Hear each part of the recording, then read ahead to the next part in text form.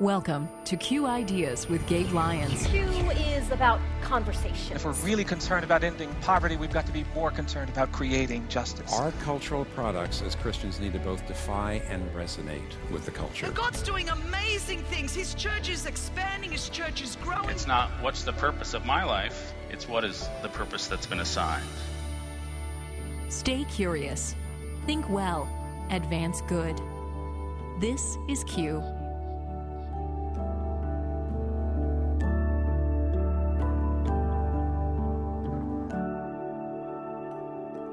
There's this really dirty secret of church going, which is that, most people sort of make their own relationship to the local church. But what's true then is that a lot of people are eating less often, the spiritual food of a sermon. They're picking and choosing from a variety of different sources.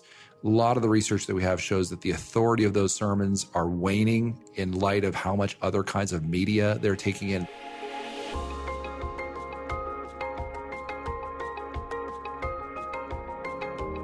Welcome to Q Ideas with Gabe Lyons, brought to you each week through a partnership between Q Ideas and Faith Radio. Hi, I'm Paul Perot with Gabe, and among the terms used to describe 2020 is the word disruption. It was already going to be a difficult year with the election here in the U.S., then the coronavirus struck, and then add ethnic tensions following the death of George Floyd in Minneapolis. Back to COVID-19, due to the shutdown, churches and ministries had to quickly pivot to serve their congregations and followers virtually. That included the Q 2020 conference this spring that was converted to a virtual summit. And we're going to hear one of those talks today, Gabe, from your good friend David Kinnaman. Now tell us about him and talk about what we're going to hear today. David Kinnaman and I have written a couple of books together, Unchristian, and most recently, Good Faith. And in the last year, he wrote a book called Faith for Exiles with Mark Matlock, which is an incredible contribution to us better understanding the next generation. But today, we're going to get to do a couple things together. You're going to get to listen to his 9-minute talk that he delivered at the Q 2020 Virtual Summit. Again, if you were not a part of the Virtual Summit, I cannot tell you enough and stress enough how helpful it would be for you as a Christian leader to go participate by listening to those talks. We had over 40 talks.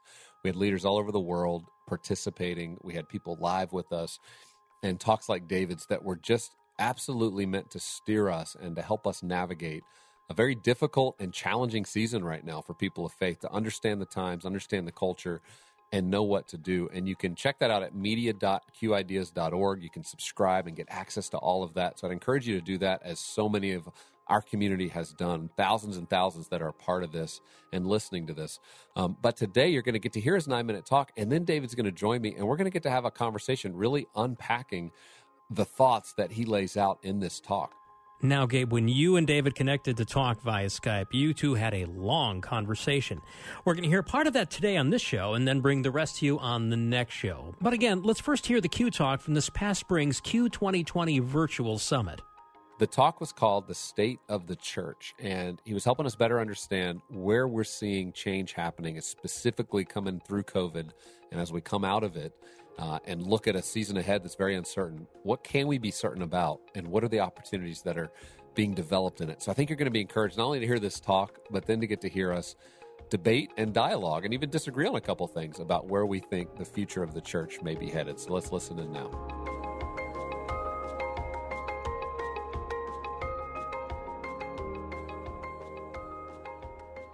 What I'd like to talk about is some of the things that we're learning when it comes to state of the church. And of course, Barna Group has been studying state of the church for more than 30 years. We've been focusing, especially this last year, on where the church is today at the start of an interesting decade, a disruptive moment. And wow, the last 6 months have proven just how disruptive things can get. What we're seeing in the research, and what I want to start with, is this idea that the COVID-19 crisis is going to accelerate a lot of needed changes in the church.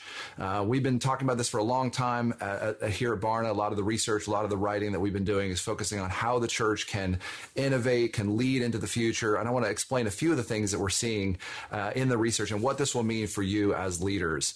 So when I talk about needed changes, first, let's talk about the huge percentage of young adults who walk away from the church or who walk away from their faith. 64%, 2 in every 3 young Christians here in our society will grow up as Christians Christians, but they'll end up walking away from the church, or they'll walk away from their faith. And that is just an absolute crisis. And we've been talking about this for a while. Many people, sort of have been strategizing and thinking and praying about what it is the church can do. And I think this COVID-19 crisis is going to accelerate us into addressing the kinds of issues that are underlying what I believe is a discipleship problem. I think that is what so much of our research has shown over the last number of years, is that the church has an opportunity now to rethink its discipleship models. And here we have this idea, an opportunity to disciple people in a deeper way. And that's what I'd like to spend our time on. I'm so hopeful as I interview young Christians who are resilient in their faith, when I see how churches are responding to the COVID-19 crisis.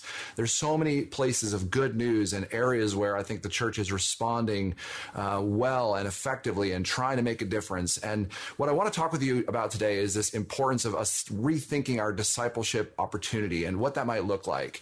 And what we're learning in research is that for us to be effective, we actually have to be able to understand the full picture of what's happening in people's lives. And I want to start with this. We've been doing some research with our partner World Vision. We just launched this last year, a big study called the Connected Generation, and we interviewed more than 15,000 individuals 18 to 35 around the world, 25 countries.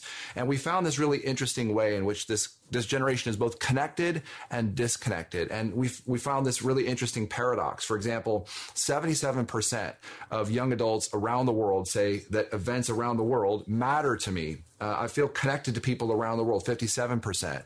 And yet look at the fact that only 1 in 3 young adults around the world said that they often feel deeply cared for by those around them. I often feel someone believes in me.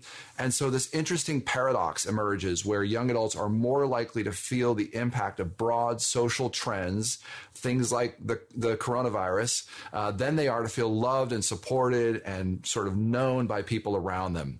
Now, there's some good news. That is that Christians and young Christians around the world that we interviewed are actually more likely to feel loved and supported, but not that much more. And there's a whole range of ways that we need to think about sort of discipling and sort of relational connection and all sorts of things. And what I want to show you next is a really interesting set of data that we've been collecting in the last 4 or 5 weeks. This is congregants here in the United States, and we call this flourishing. We have sort of 10 different questions. I'm going to show you some of those in just a minute. 10 different questions that look in their flourishing in terms of their relationships and their vocation and their financial health and their mental and emotional health and sort of their spiritual health. It's a combined score. And what's interesting in this data is that the older congregants are actually more likely to be flourishing when it comes to these different dimensions, these 5 different dimensions of human flourishing, than are young people in our churches. And let me double click on this and show you some examples of that. So there's these 10 different questions that we've been asking. You can see we've so far interviewed more than 20,000 people. This is congregant flourishing by factor since COVID-19, since sort of March 19th through April 8th.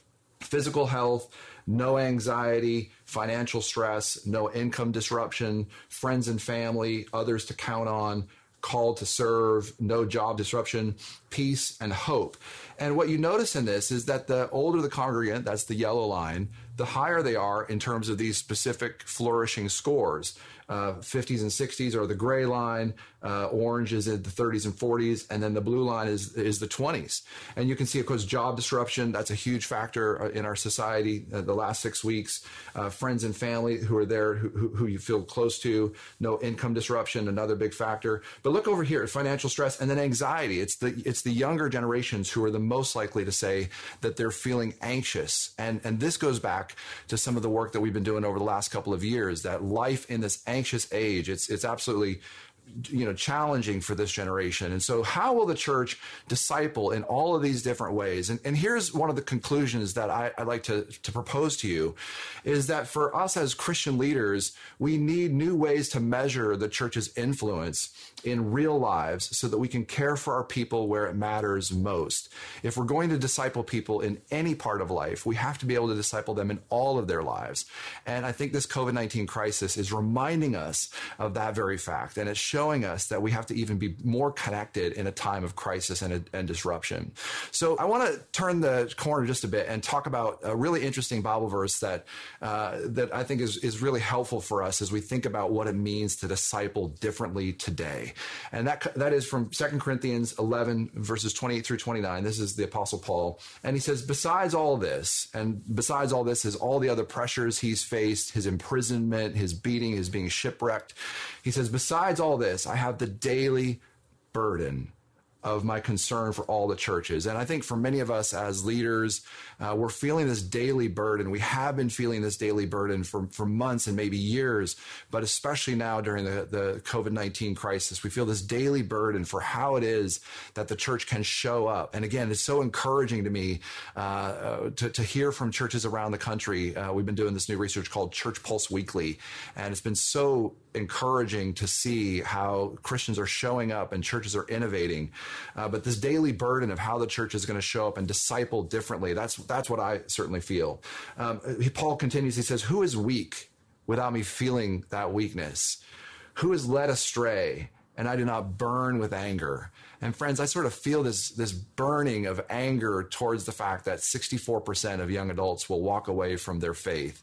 What is it that we can do to help change that trajectory? How is it that this moment can help us go deeper into the discipleship opportunity that we have? How is it that if we see someone who is weak, whether it's vocationally or mental health, or in terms of their, relational well-being, how is it that we do not feel that weakness? And in order for us to do that, we have to be able to have better ways of being connected. We have to understand what it might look like for us to disciple differently. So here's where I want to end, is this idea that in the COVID-19 moment, let's focus on being and forming resilient disciples. What might that mean for the models of ministry that we use? I'm so grateful to see churches innovating in the digital space. I think there's a great opportunity there, but it's not just enough to get people to come and view worship services online. We need a deeper, better, more holistic model of discipleship. And I think this moment reminds us of that disruption is going to lead to an even more flourishing church, even more resilience in us and through us as we try to help, especially this emerging generation, connect to what God has for them. So those are some of the things that we've been learning in our research. Thank you again to Gabe and the team there at Q for helping us have this unprecedented digital learning moment here at the Q Virtual Summit. And thanks for having me today. David, so great to be back with you again. And I know for our audience, just getting to hear your talk, so helpful to try to get our head around all the changes, because I think most people are experiencing the changes.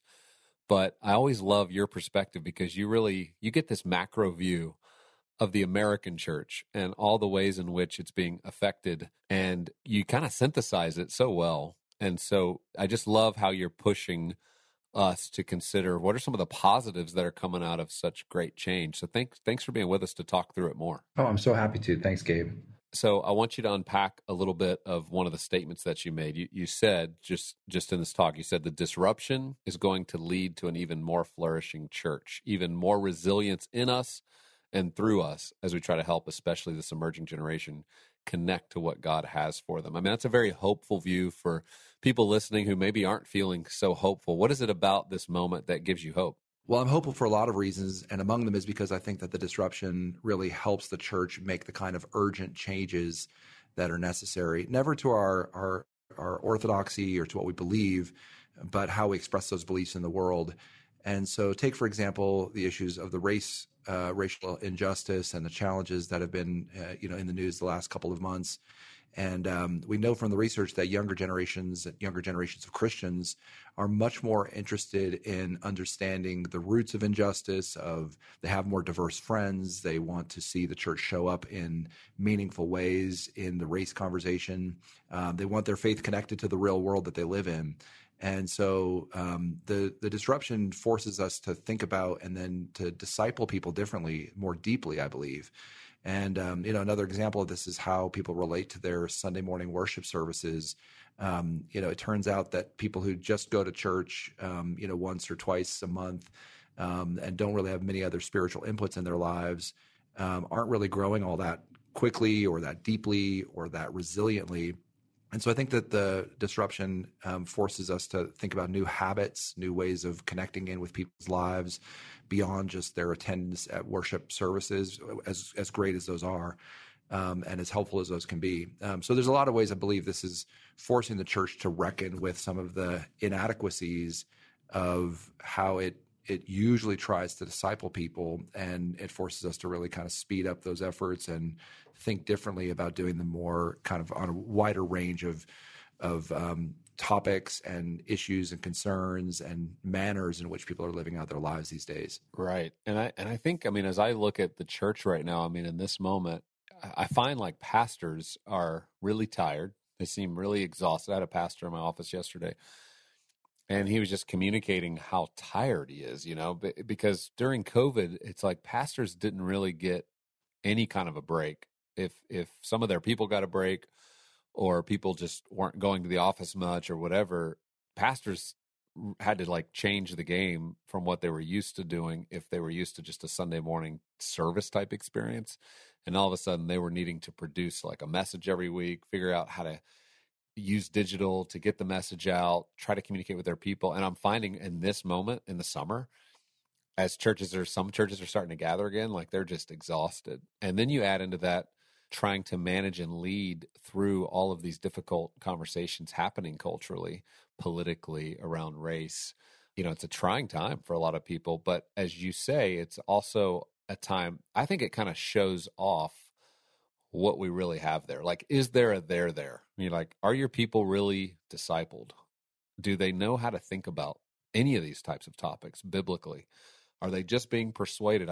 This pastor said to me, look, my people, what I realized is I'm actually just an icon to my people that every Sunday they see as their pastor, but I actually don't have the kind of authority, influence, shepherding ability that I thought I had. They're being shepherded by television, by Instagram, by the latest influencer. And I thought that was really telling. Is that something that you're finding is getting exposed during the season? I think for those that are as the scriptures say, have ears to hear, it is. And I think that's exactly the point, is that because we talk to full rooms or mostly full rooms or whatever percentage of full you have in the pre-COVID reality, our tracking is showing that even as churches are coming back to worship, about half of churches as of the first week of July here are back to sort of regular worship. Half are not. They're still doing hybrid or very, very, very limited small groups. But even those that are coming back, only 10 to 20 to 30% of regular attendance is showing up. And so what's happening is that a lot of leaders are starting to realize that just because we have a way of filling up the seats in a pre-COVID reality doesn't necessarily mean that we were really discipling any individual in a consistent manner.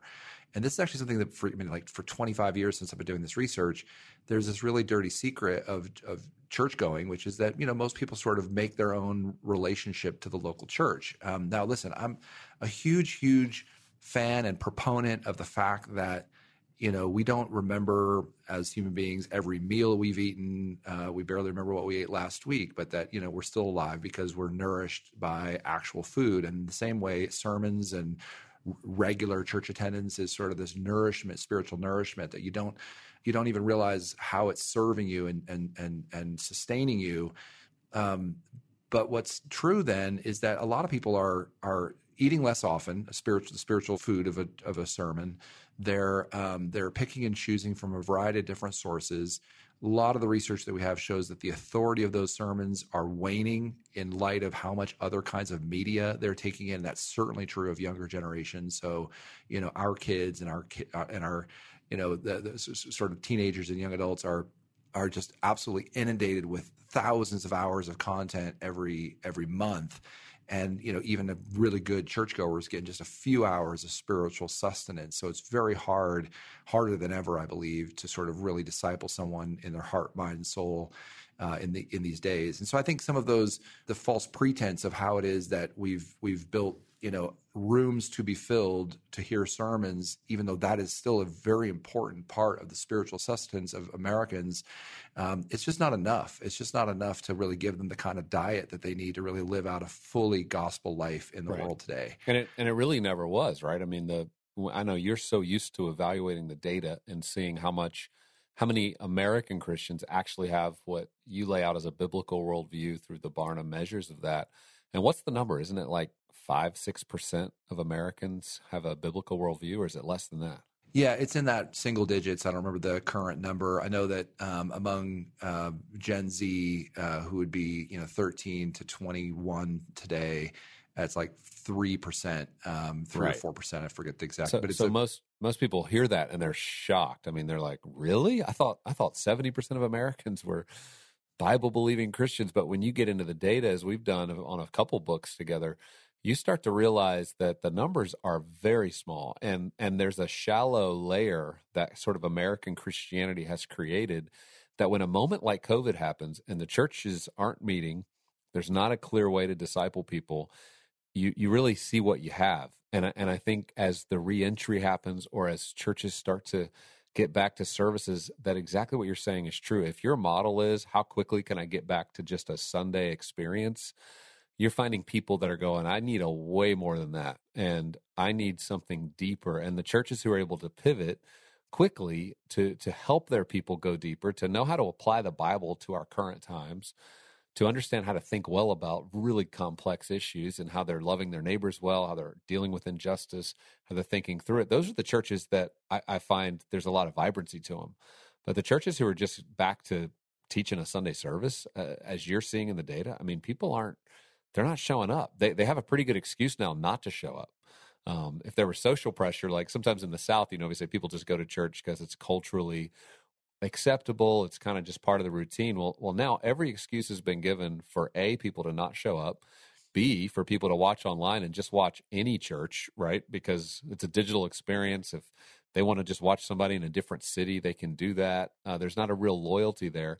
If you haven't built sort of a tethering locally with the body, then I think I think it's just starting to show up, Yeah, and I think that's part of the moment. This is why I think disruption accelerates good, healthy change, is because it shows the places where we're a lot thinner than we realize. So let me just put it into a metaphor of sports. You're a great team. You've been playing in your league and you do well, and then you go to play a different league, or you play another team at another level, and all of your weaknesses get exposed. And I think, for me as a researcher, as a person who's dedicated my life to trying to help strengthen the church to be the most resilient possible institution in our time, I'm glad to have leaders like me. I'm glad when my inadequacies are shown so that I can grow and lean not into some great new strategies or new efforts, but lean more and more into God and His purposes and His voice in my leadership, in my company, in my work.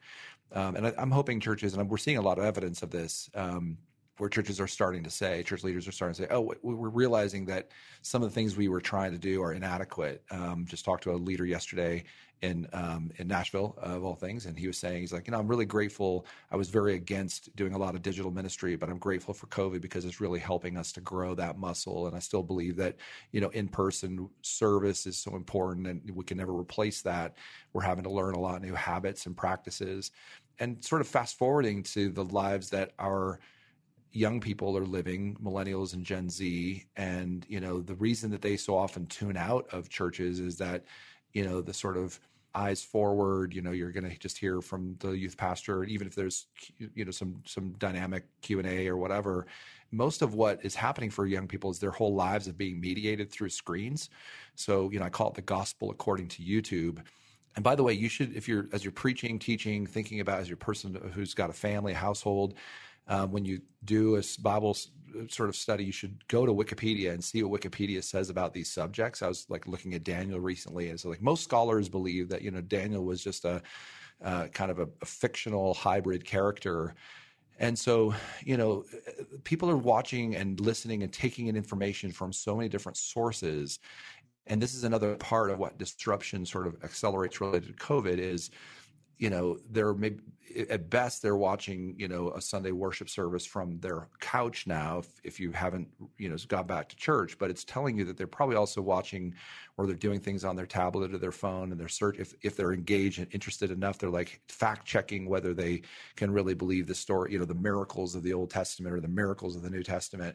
And so we've got a lot of work to do as leaders to communicate a more fully formed understanding of how reality works in this Christian worldview, like how it is we believe that these are real stories, and how it is that we believe that the Bible still has authority in our lives, and then also to deconstruct some of the wrong thinking that gets grafted onto Christianity. Sort of the selfish versions of Christianity that are so American. They're sort of like American versions, some things we've written about and talked about, sort of the morality of self, where the authority is about finding your own true self, rather than looking for truth in Scripture. So again, we're talking about some hard realities about how do you think about preaching and teaching and discipling. And yet I'm hopeful about that, because again, when you come face to face with an urgent sort of life or death situation, you have to make decisions about what's most important and what it really means for you to make the kind of difference, the kind of resilient disciples that you intended to make.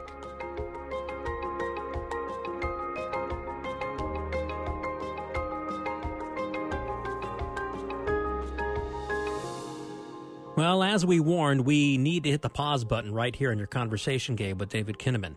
And there's so much more you two discuss, and we'll share that on our next program.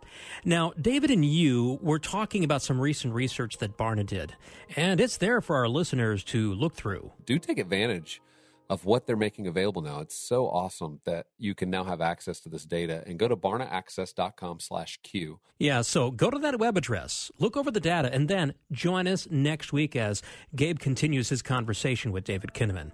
Thanks again for listening to Q Ideas with Gabe Lyons. Have a great week.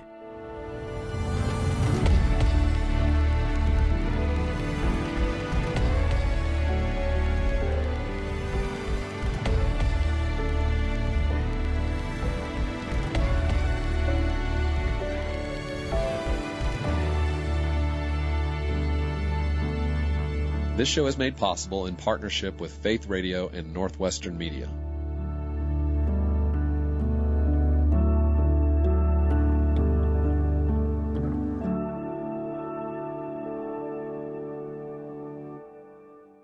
Thank you for listening to the Q Ideas with Gabe Lyons podcast. These conversations are available because of listener support. You can make your gift now at myfaithradio.com. To avoid missing future editions of Q Ideas with Gabe Lyons, subscribe to the podcast today at iTunes or on your podcast player. And thank you for sharing this audio link with a friend and growing the impact of Q Ideas with Gabe Lyons.